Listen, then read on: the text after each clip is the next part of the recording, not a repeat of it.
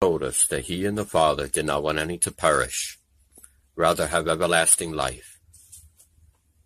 The book of John, chapter 3, verses 16 and 17.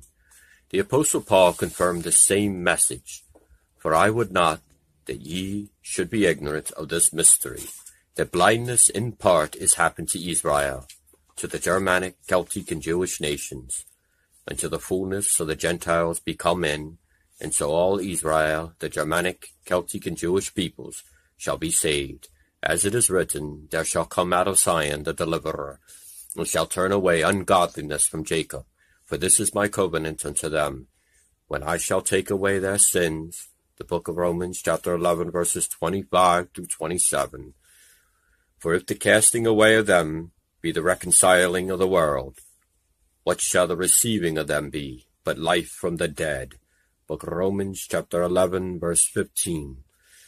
God will set about securing his kingdom without Satan to deceive.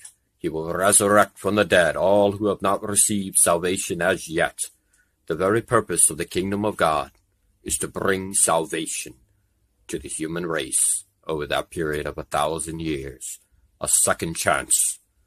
Throughout the 1,000-year reign of King Christ, the generations will be brought back to life and given a second chance without invisible spirits manipulating their minds. After the 1,000 years, the spirits will come out of their prison and test them. Then Planet X will come again. Then judgment. Some will be cast into hell with Satan and the immoral angels and invisible giants, where the earth leader and pope were already put.